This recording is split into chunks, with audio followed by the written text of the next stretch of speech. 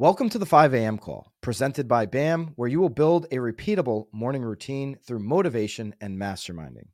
Our calls are live every day, Monday through Saturday. You can sign up for the live calls at 5amcall.com and join the private Facebook community. If you're a real estate agent to further advance your career, grow your brand, and actually sell more homes, join me on BAMX with the link below. We have the best courses, live streams, and community for real estate agents. We believe that legacy real estate media is broken, and we are here to fix it. That's why BAMX comes at a fraction of the cost, and you can get a discount by using the code 5AMCall. Join me in BAMX today. Other platforms tell you what to do. We actually show you how to do it. Hit the link below for BAMX and use the discount code 5AMCall. What is up, everybody? It is 5 a.m. and I'm Toole calling in from right outside Philadelphia.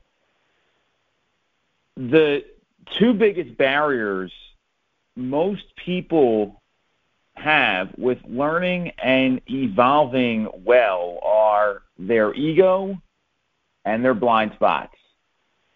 And together, those two things can make it really difficult to objectively see what is true about yourself and what's true about your circumstances, and to ultimately make the best possible decisions by getting the most out of everyone around you.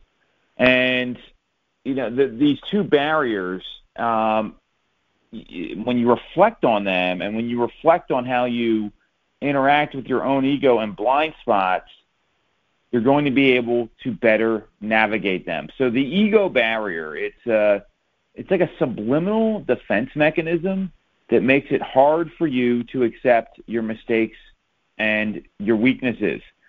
And a lot of our deep down needs that we have and fears, such as the need to be loved or the fear of losing love or survival, they reside in the primitive parts of the brain. And because they're not typically accessible in our day-to-day, it's impossible to understand what they want and how they control you.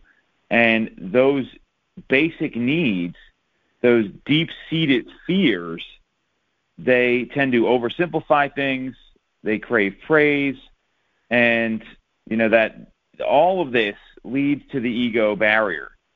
And if you ever heard the story of Dr. Jekyll and Mr. Hyde,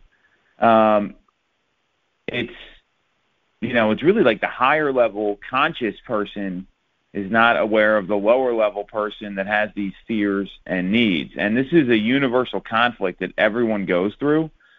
So once you kind of understand that and get that, it ends up letting you deal with the ego. So, there's all these things you're dealing with, your instincts, your intuitions, much of your creativity. That's what comes from the subconscious person, where the ego exists and you have these deep fears. So, when your ego gets bruised, it's a little demotivating. And that, when you get criticism, you get feedback, people tell you about how to get better, it can be really demotivating to a lot of people.